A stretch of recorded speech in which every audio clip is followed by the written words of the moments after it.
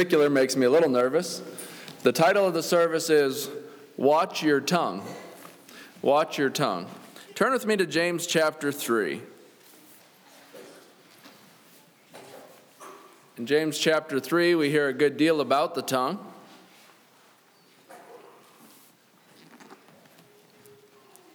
We'll read the whole chapter, starting at verse 1. James chapter 3, verse 1. My brethren, be not many masters, knowing that we shall receive the greater condemnation. For in many things we offend all. If any man offend not in word, the same is a perfect man, and able also to bridle his whole body. Behold, we put bits in horses' mouths, that they may obey us, and we turn about their whole body. Behold also the ships, which though they be so great, and are driven by fierce winds, yet are they turned about by a very small helm, whithersoever the governor listeth. Even so the tongue is a little member, and boasteth great things. Behold, how great a matter a little fire kindleth. The tongue is a fire, a world of iniquity. So is the tongue among our members, that it defileth the whole body, and setteth on fire the course of nature, and is set on fire of hell.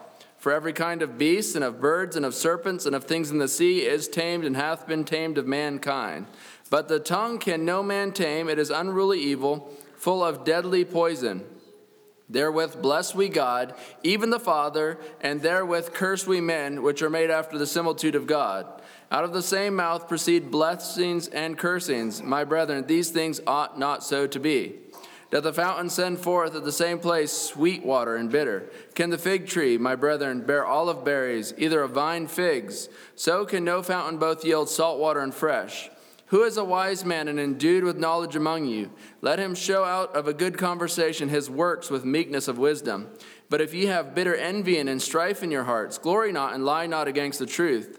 This wisdom descendeth not from above, but is earthly, sensual, devilish. For where envy and strife is, there is confusion in every evil work. But the wisdom that is from above is first pure, then peaceable, gentle, easy to be entreated, full of mercy and good fruits, without partiality and without hypocrisy. And the fruit of righteousness is sown in peace of them that make peace. When I was reading it over here this morning, I had to think, how big of a warning label would we need on our face if our mouth, and it says, well, the tongue's inside. Caution, poison, fire, dangerous. And if it was in the state of California, it'd be even a longer list. Imagine all the cautions behind it if someone wrote down the cautions behind our tongue. And yet, often we're very free with our tongue. Often we speak very freely. Sometimes I say stuff and then I think through what I'm saying. That is not a good rule of thumb. We're supposed to think through things and then say something. James starts out by giving the warning that if you teach, you're going to be responsible for what you teach. And he said, be not many masters. Do not have a lot of teachers amongst you. Not everyone's called to teach. And if what you teach is wrong or leads a person astray, you'll be receiving the greater condemnation, it says.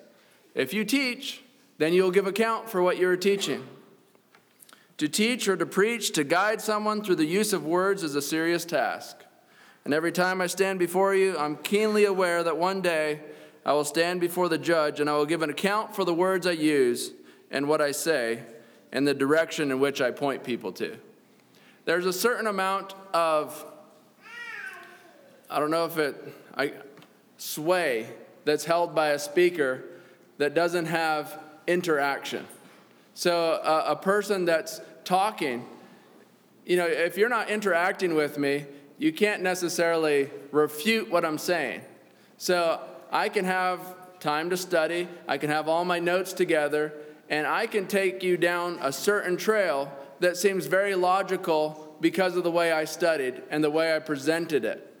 And so a person can present falsehoods, a person can present lies that seem very convincing if they've studied and they've presented just their own facts. And so when a person is speaking, they hold some authority, they hold some sway, they can direct people in a certain way. If you think of great men of history, some in bad terms, but Hitler held a lot of sway in the way that he spoke. A lot of people followed him. You think of Herod the Great, was a great orator, and a lot of people came to listen to him so much that they said, it sounds like a God is speaking. So he had a great voice on him. He spoke with authority, and because he did not give God the glory, he was eaten by worms. Winston Churchill, I think it said that when he mobilized, Britain? I'm not even sure where Winston Churchill was. But he mobilized people to fight a war. And it mostly was done through speech. Okay? From the words that he rallied people around something by his speech. Sunday school teachers, make sure that when you say something as the gospel truth, that it is the gospel truth. We have a lot of young people that are like little sponges, and they're soaking this all in, and they're listening, and they're absorbing what you're telling them. So we must be careful to be telling the truth, to be telling God's word. And even in adult class, there's times probably things are said wrong. Do we correct it then? If we come back next Sunday school class and you thought about your comments through the week and you said, that I was a little bit off. Well, do you make it right the next Sunday? Or do you, just let it go? Well, our words are powerful things. You're influencing people. You're influencing the next generation. And what does the Bible say about offending the little ones? Turn with me to Matthew 18. And keep your finger in James chapter 3, because we're going to keep going back to it.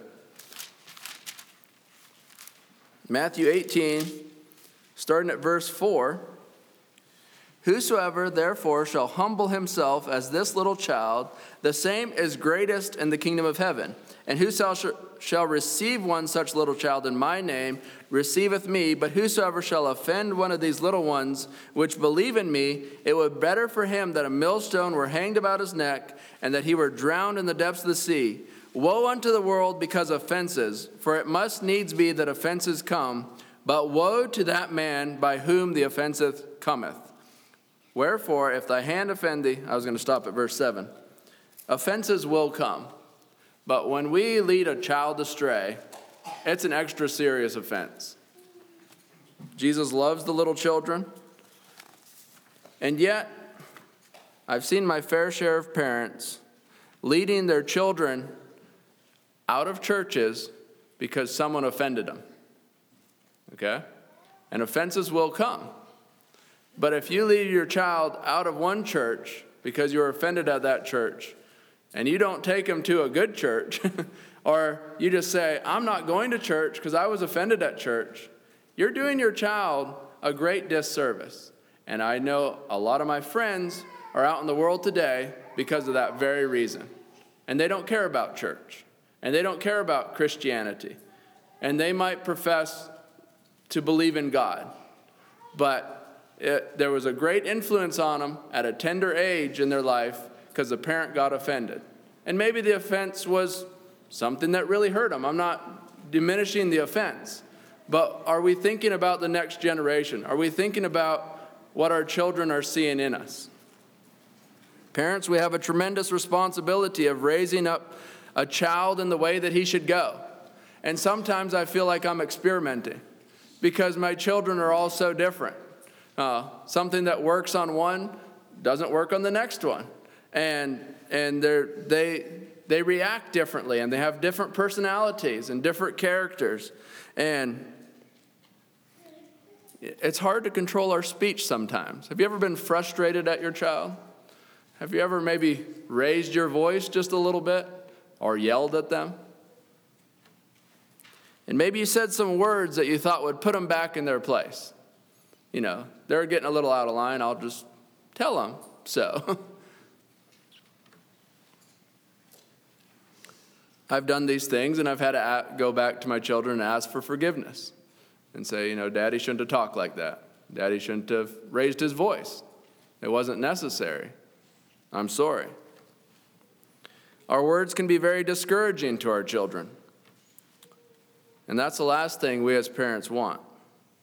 Many a child has lived up to his parents' expectations when they told him or her they would never amount to anything, or they're just lazy, or whatever it is, demeaning words.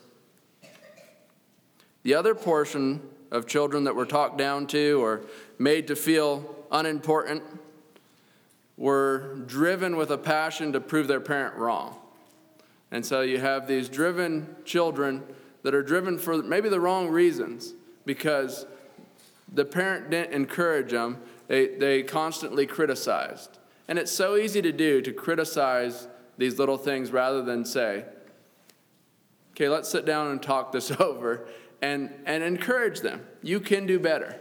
You know, it's not saying we never find fault in what's done, but there's a way of reacting to the fault. And the easy thing, the easy route, you know, from my standpoint, I can see what's going on, and it's easy just to control by yelling or saying, hey, quit doing that, you know, and it's less work, right? And the louder dad yells, the more serious dad is, right? Is that what our children, you know, that shouldn't be. That our children should come when we say, hey, you might have to yell because they're a long ways out in the yard. I'm not faulting that. But our children shouldn't say, okay, Dad put on his serious voice now we're going to listen. And all too often, I think that happens in our homes. Ephesians 6:4, it says, ye fathers, provoke not your children to wrath, but bring them up in the nurture and admonition of the Lord. And Colossians 3:21 says basically the same thing. Fathers, provoke not your children to anger, lest they be discouraged. And some of these things are really easy to do. You know, you might think you're just teasing your child, but when it's causing them anger, later on it can discourage them. Back to James chapter 3, verse 3. Behold, we put bits in the horses' mouths that they may obey us, and we turn about their whole body. Actually, verse right before that, it says, for in many things we offend all. And sometimes I get caught up in the Old English. For many things we offend all. And I'm like, what does this even mean? But what it was saying is that we've all been tripped up by many things. We've all failed. We've all sinned and come short of the glory of God. But it says, that person that has not offended by word, the same as a perfect man, and able also to bridle his whole body. Now, do you believe that? That's pretty amazing. If you have the ability to control your tongue, you have the ability to control every other area in your life. That's pretty amazing. And it's not just controlling your tongue for a time. James said, it's throughout life. It's when things get hard. It's when the tongue is tested. The problem is, without Christ and his Spirit working in our lives, cleansing and purifying our speech to control one's tongue is impossible. You will not do it without the work of Christ in your life. Maybe for a moment. Verses 5 and 6 says, even though the tongue is a little member, it's not a very big part of your body, it boasteth great things, and it has the ability to cause great damage. How big a fire is kindled by a few unkind or untrue words. Misleading words. You could probably all think of instances where words have started something. Or even true words spoken in anger. Have you thought about that? True words spoken in anger. You're ugly and your mother dresses you funny. Well, maybe true, but not necessary to be said, right? I put this one in for Lud. I was at a fight one evening when a hockey game broke out, and there were a lot of unkind words spoke that evening. There was a lot of tempers flaring. I can't remember what all went down, but there was, they were supposed to be playing hockey, and one thing led to another, and I think that's where I learned that phrase I just used. They were calling each other names, and that was some of the more tame things that were said. And these were supposed to be adult men. And they'd got so caught up in whatever it was that they were playing that it got rather heated. And I remember my brother-in-law, he was there from Indiana, and he was cheering because he thought it was just the normal way that the game was supposed to be played. And I was like, this isn't normal. We're supposed to be friends out here. Most of us were going to church together. But the angry words that cut deep, and sometimes we don't know how deep our words cut. We don't know what a person's going through. We don't know what a person's struggling with in their lives, and every now and again we can hit that chord, and we can say really hurtful things that hurt a lot deeper than we even realized they did. Because that person was struggling in that particular area, we didn't even know it.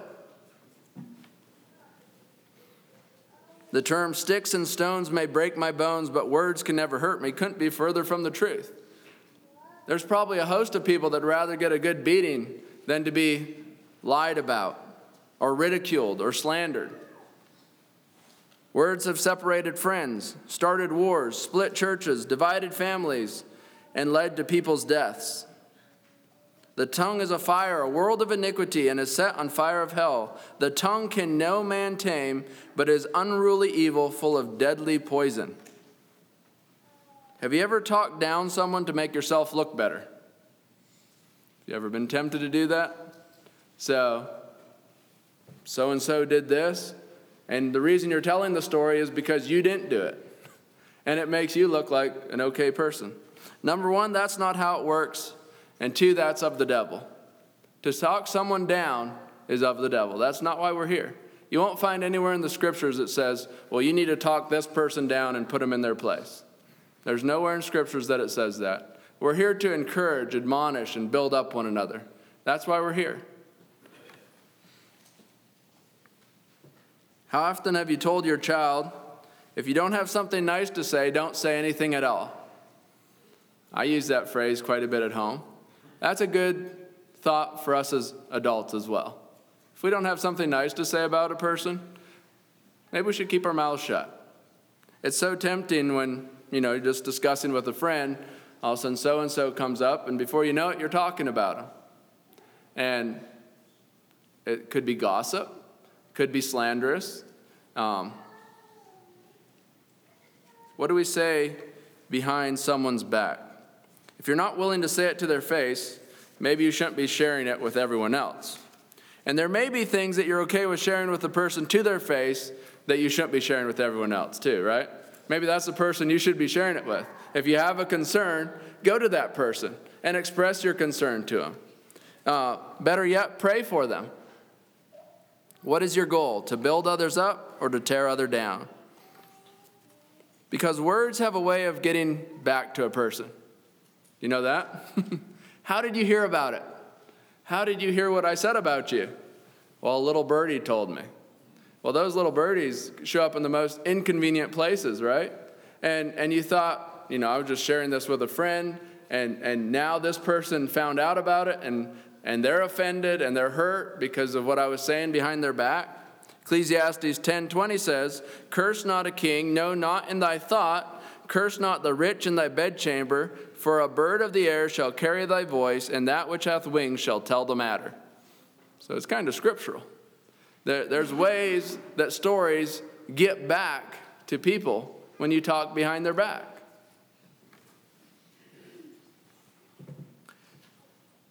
I think we do have to have a place to share some things. Some things just build up inside.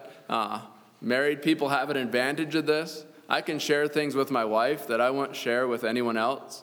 And I know that when I share it with her, it's not going anywhere else. And so I can share in confidence that I know I can tell this to my wife. She's not going to spread it around the neighborhood. And I have things that I need to get off my chest, and I can share them with her, and then I can let it go. Otherwise, sometimes it just festers inside. So there is people that you can be confident with. But sometimes our sharing amongst friends is a little bit like, well, I promised somebody that I would not tell their secret. And so I'm not going to tell the secret. But I'm going to give you all the details, and I'm going to leave the names out. But we know who the person is referring to, so you might as well share the secret, right?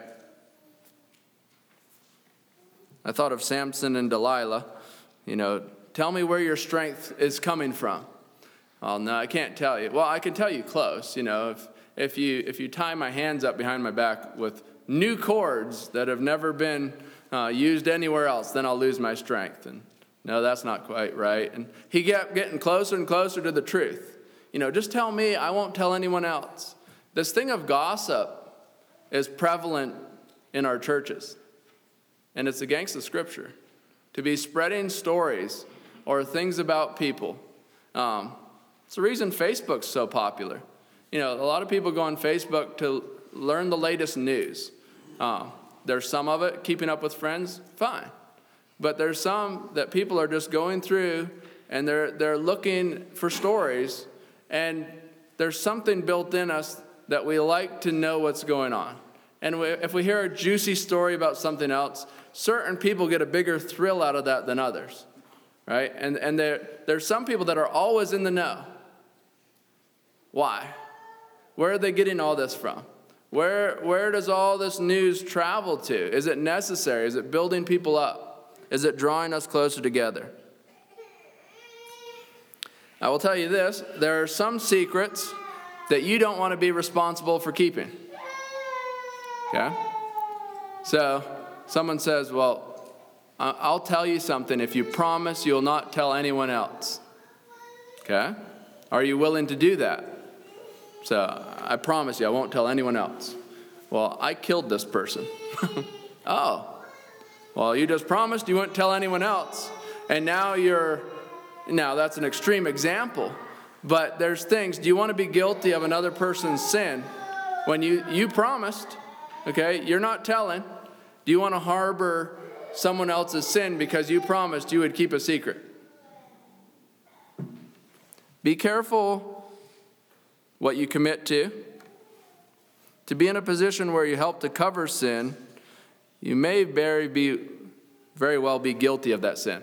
In court of law, if you conceal a murder and you do it knowledgeably, you can be guilty to some extent for concealing that matter. In the church, in the Scripture, when you stand before the Almighty God and you're concealing sin, you may give an account for that as well. Going on in James, says, every kind of beast and the birds and serpents and things of the sea, these have all been tamed. It's amazing the size of animals that have been tamed. I think of monkeys, horses, cows, bulls, elephants, lions, tigers, dolphins. All these things have been tamed. Animals and creatures much larger and more powerful and vicious than man has been brought into subjection. And yet it says, that little tongue can no man tame.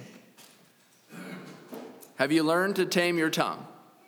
If you have, it's because of God's working in your heart.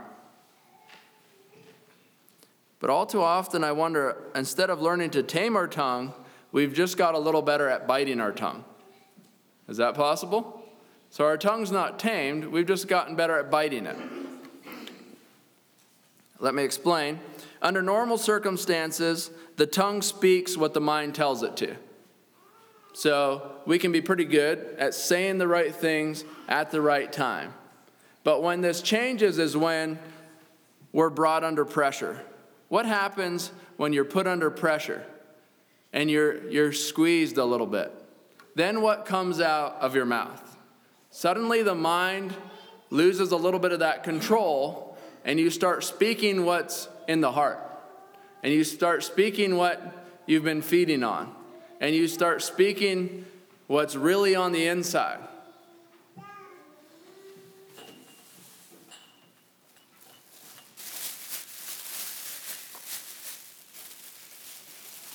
We'll see if this works.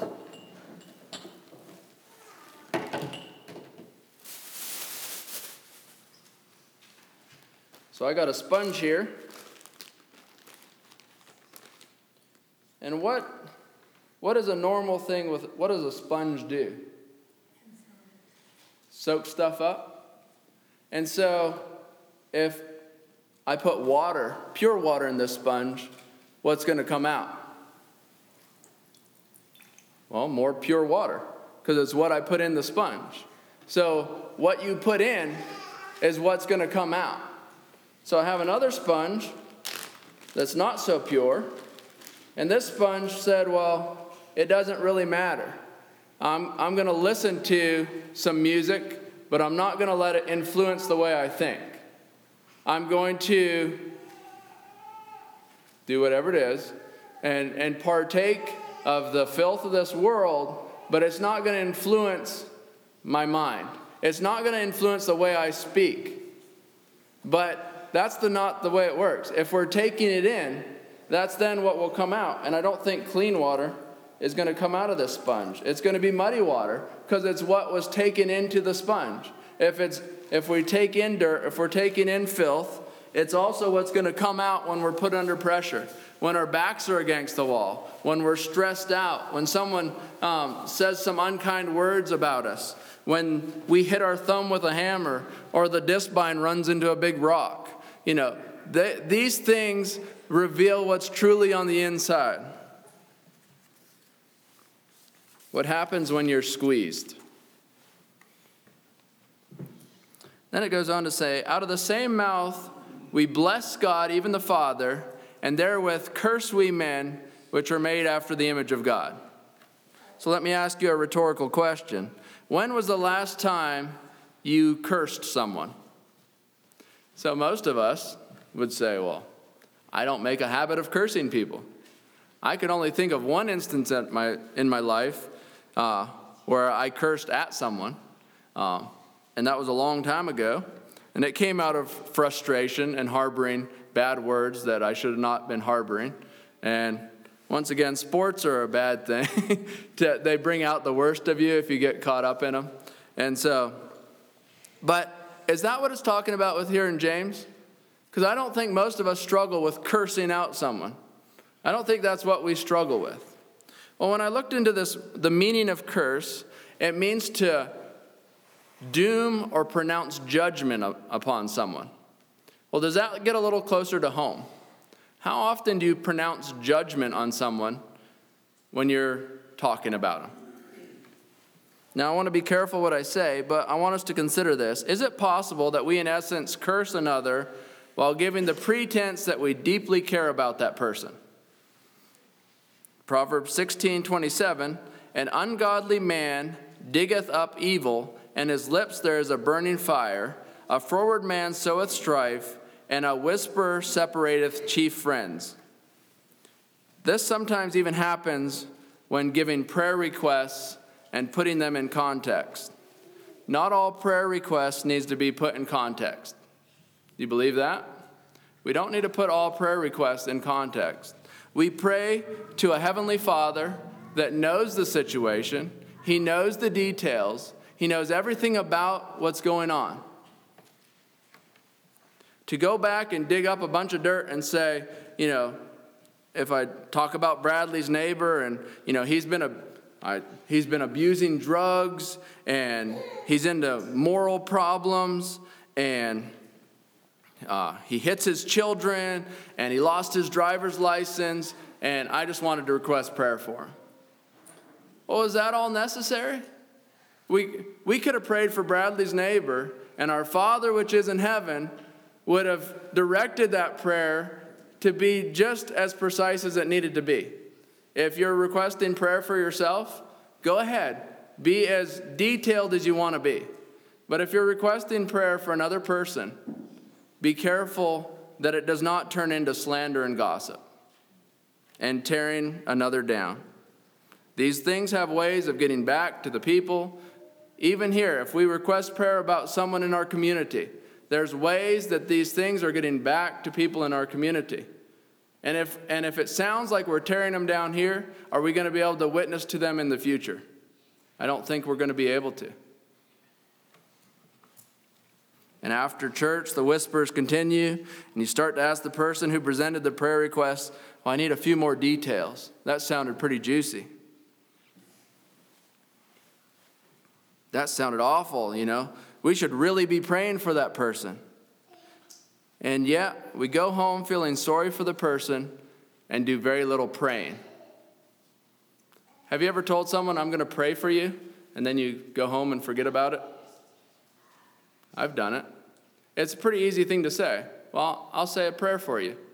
And so I've had to start making a habit. If I tell someone I'm going to pray for them, to do it directly after that, or as soon as I can, while they're still on my mind, and actually pray for them. Don't just think about them. You know, I can spend some time thinking about Peggy. You know, I'm sorry that she's hurting. But am I praying for her? Am I pleading for God to heal her? And these are things that we should be doing. Can sweet water and bitter water flow out of the same fountain? It's not a natural occurrence. It doesn't happen in nature. When you have a good spring, it doesn't flow out salt water, not back here in Highland. To encourage and build up people on one hand, and then use derogatory words and tear them down when they're not around, that's not the way it works.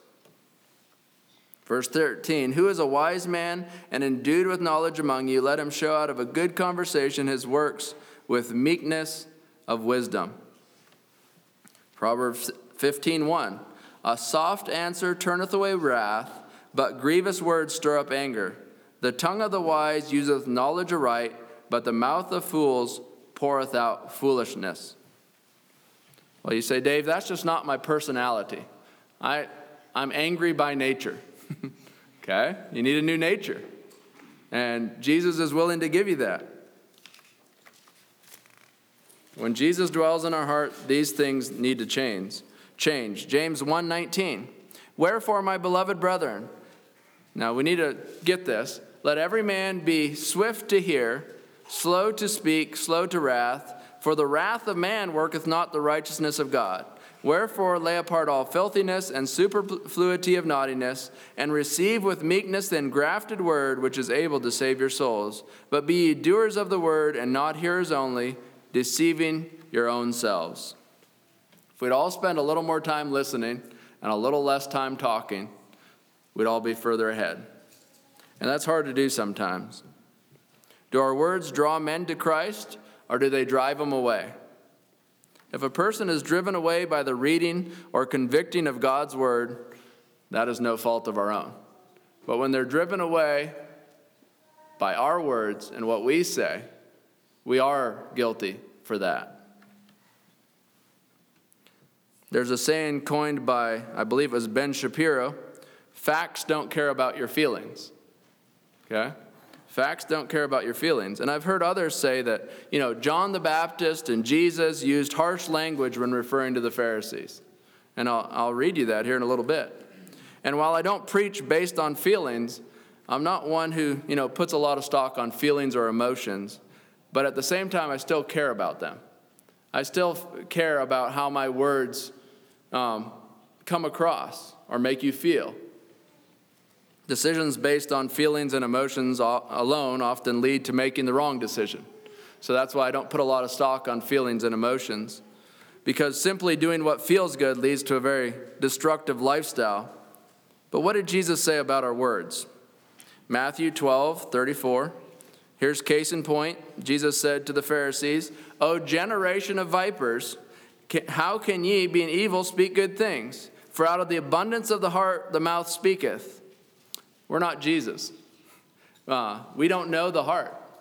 It's not up to us to say, I don't think I should be standing here and say, you bunch of snakes, listen up. That's not going to come across good. You'd probably, I don't know, I'm not sure what you'd do. But that's not for me to do. Jesus knew the heart. John the Baptist was divinely inspired. If I get divinely inspired to call someone a snake, I'll do it. But to speak harshly or to rebuke people is not what we've been called to do. We've been called to admonish and to love. Okay, here's what Jesus says. A good man out of the good treasure of his heart bringeth forth good things, and an evil man out of the evil treasure bringeth forth evil things. But I say unto you that every idle word that men shall speak, they shall give an account therefore in the day of judgment. For by thy words thou shalt be justified, and by thy words thou shalt be condemned. The speech that comes out of our lips has eternal ramifications. For by thy words thou shalt be justified, and by thy words thou shalt be condemned. Does this mean if we say all the right things that we'll be justified? No. Well, I guess if we said all the right things. But we'd be saying them because it comes out of a pure heart. It comes out of a heart that's righteous. It comes out of a heart that's been changed. What about idle words? Are these words simply spoken, or can they be words that are written? Are we going to give an account for written words? Is the question I have. So, what about Twitter? Okay, I don't think many of you are on Twitter, maybe none of you anymore. But Twitter was known to be a playground for harassing people. Okay? And there's there's blogs. There used to be I'm so old that I know of Zanga. That was like Facebook before Facebook. And there was a lot of unkind things shared on that platform and unkind rhetoric. I think that there will be an accounting of the words that we write down. Sometimes it's easier to write someone a nasty letter than to tell it to their face. So I'm going to let this person have it. I'm going to tell them my mind. I'm going to tell them what I think. And I'm going to write it to them, send it over. Or maybe I'll just post it publicly so everyone can know what a nasty person they are. Many a person has been torn down, made to feel like rot, and caused deep emotional distress by what is said online. And there's a lot of children and teenagers today that are committing suicide because they're getting bullied online. And someone said, well, why don't the parents just unplug the computer? Good question, right? That would save a lot of it. Unplug the computer. Don't let them waste their time on these social media places, and it would solve a host of these insecurities that a lot of children are having.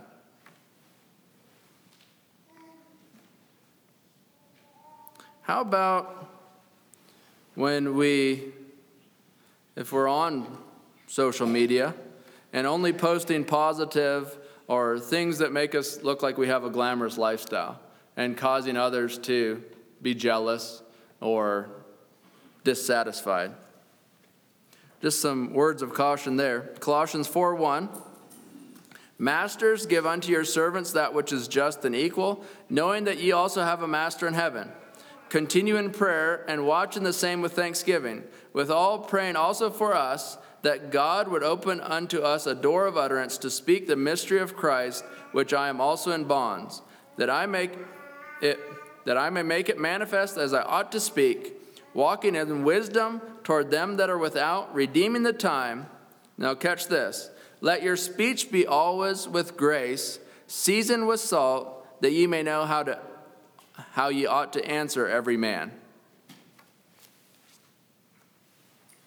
Have you ever been amazed at the time people have for foolish behavior and the lack of time they have for God? That was me in my youth. I had a lot of time for foolish behavior and a little bit of time for God. I believe the reason that idle speech will be so condemning is because it's taking us away from the very reason and the purpose that we're here in life. We're here to bring God glory. We're here to build others up. People who grew up around me would be shocked to hear me say this stuff because as a youth I engaged in a great deal of foolish talking. And one day I'm going to give an account for those things, for the things that I said to make others laugh or whatever it was. I'll give account for those words. I don't know how all that will look like. I've put it under the blood. I've repented of these things, but I still think there will be given an account. And I'm not overly fond of the IRS, and I've never been audited by them, but I think it'll be a lot more serious when you stand before the judge of the universe and you start giving account for the things that you've done and explain, why did you do this? Because you're not going to lie to him. He knows what you've done. He knows why you did it. And so to tell the judge, I don't know how that all is going to work. Maybe if it's under the blood, you won't have to give an account for any of it. That's my hope. but I think there will be an accounting if we don't put it under the blood. So if you've been guilty of just frivolous foolishness, put it under the blood. Confess it before God. Ephesians 4:15. But speak the truth in love, may grow up in unto him in all things, which is the head, even Christ. You can speak the truth, and then you can speak the truth in love. And those two things can be vastly different. When we speak the truth in love, people can feel it. They can feel the attitude. It's a lot different attitude when it's spoken in love. Back to James. But the wisdom that is from above is first pure, then peaceable, gentle, easy to be entreated, full of mercy and good fruits, without partiality and without hypocrisy. How many times have you looked down on another person because you were a little bit ahead of them in your growth as a Christian? Has that ever happened where you look down at someone that's doing the exact same things you were doing 5 years ago? Maybe not the exact same things, but down the same lines. I think we're often guilty. We've got to a different level, and then someone didn't live up to where we have gotten to in our minds. We're like, okay, well, I'm here now, and everyone else should be here now too. Not necessarily. We're all growing, and it says that there needs to be a lot of gentleness, a lot of mercy, without partiality and without hypocrisy. Matthew 7:1 says, Judge not that ye be not judged, for with what judgment ye judge, ye shall be judged, and with what measure ye meet, it shall be measured to you again. So the standards you hold others to will be the standard God holds you to some extent. Now you'll be held to God's standard whether you hold someone else to a standard or not. It can't be like, well, I'm not going to hold any standards for you, and God's going to let me get by with everything. That's not the way it works. But to be discerning is one thing, but to pass judgment on another person is another thing. To condemn a person and say, that person's wrong, and I condemn them, that's not our place. We can say, well, that person's not in a good place. If they say, well, I'm an atheist, and I don't believe in God, it's not judging them to say, well, they need God. They need they need love. They need Christ. It's discernment. It doesn't even take discernment in that case. But by their fruits you shall know them. But to pass judgment upon someone is wrong. Romans 2, you can turn there. There's a couple verses in Romans I'd like to pick up on. Romans 2, starting at verse 1. Therefore, thou art inexcusable, O man, whosoever thou art that judgest. For wherein thou judgest another, thou condemnest thyself, for thou that judgest doest the same things. But we are sure that the judgment of God is according to truth against them which commit such things. And thinkest thou this, O man, that judgest them which do such things, and doest the same, that thou shalt escape the judgment of God? Or despisest thou the riches of his goodness and forbearance and longsuffering, not knowing that the goodness of God leadeth thee to repentance? But after thy hardness and impotent heart treasures up unto thyself wrath against the day of wrath and revelation of righteous judgment of God, who will render every man according to his deeds. And I thought of these verses when we were in Sunday school, and I think it was Timmy that mentioned, you can show up on time to church every Sunday, and every time the doors are open. But if it isn't because of what's in your heart, it doesn't make that big a difference. Yeah, it might be changing you slowly, but if your heart doesn't desire to be with God's people, if your heart doesn't desire to be there, it could be like, well, I feel pretty good about myself, and I'm judging that person that didn't show up that one day, when you could be in the same boat if it's not in your heart. Then go down to 17. Behold, thou art called a Jew, and resteth in the law, and makest thy boast of God, and knowest his will, and approvest the things that are more excellent, being instructed out of the law, and art confident that thou thyself art a guide of the blind, a light of them which are in darkness, an instructor of the foolish, a teacher of babes, which hast the form of knowledge and of the truth in the law. Thou therefore that teachest another, teachest thou not thyself? Thou that preachest a man should not steal, dost thou steal? Thou that sayest a man should not commit adultery, dost thou commit adultery? Thou that abhorrest idols, dost thou commit sacrilege?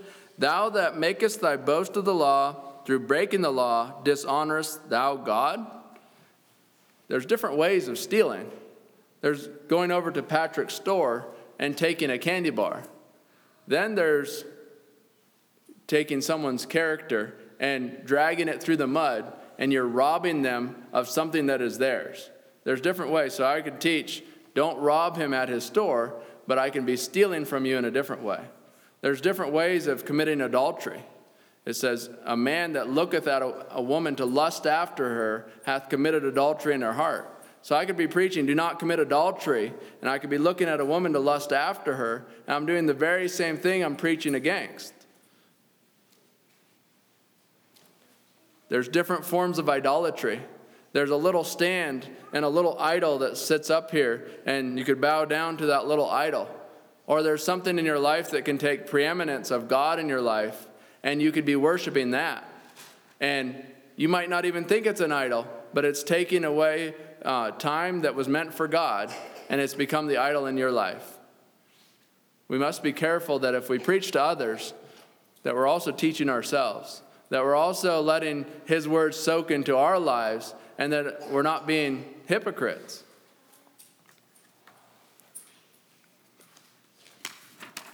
Here's a poem I found. I watched them tear a building down, a gang of men in a busy town. With a ho-heave-ho and a lusty yell, they swung a beam and the side wall fell. I asked the foreman, are these skilled? And the men you'd hired if you had to build? He gave me a laugh and said, no, indeed, just common labor is all I need. I can wreck in a day or two what builders have taken a year to do.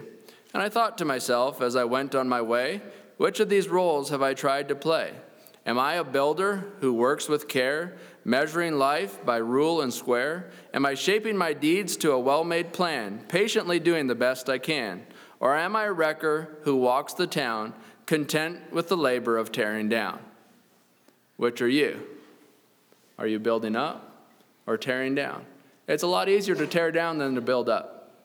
You can tear down, you can ruin a friendship that's taken years to build by a few unkind words. Ecclesiastes 12:11, we said this verse a couple times in our last Bible memory. The words of wise are as goads and as nails fastened by the master of assemblies, which are given from one shepherd. When I think of the master of assemblies, I don't think of a man carelessly running an air nailer. Okay?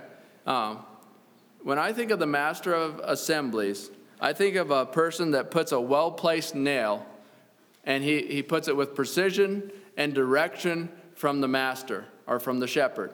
And he drives it in carefully, and it sticks, and it holds.